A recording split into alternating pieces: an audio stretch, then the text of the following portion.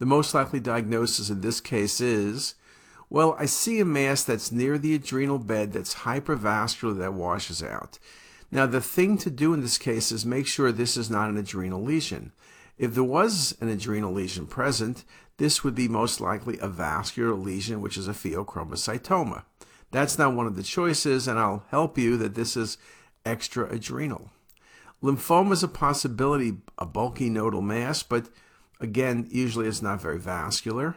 Neurofibromas are typically of low CT attenuation. Primary adrenal cortical carcinomas, you could consider that, and they can perhaps, have a range of appearances from hypo to hypovascular. They could wash out, and it's a consideration. But I think when we scanned higher, we found the adrenal. So now we have an extra-adrenal lesion. Think about a neuroendocrine tumor. And this was a great example of a paraganglioma simulating other tumors in the retroperitoneum. Just a very nice example. About 10% of pheos are extra-adrenal. We talk about organ of Zuckerkandl. We talk about the paraortic regions as some common locations.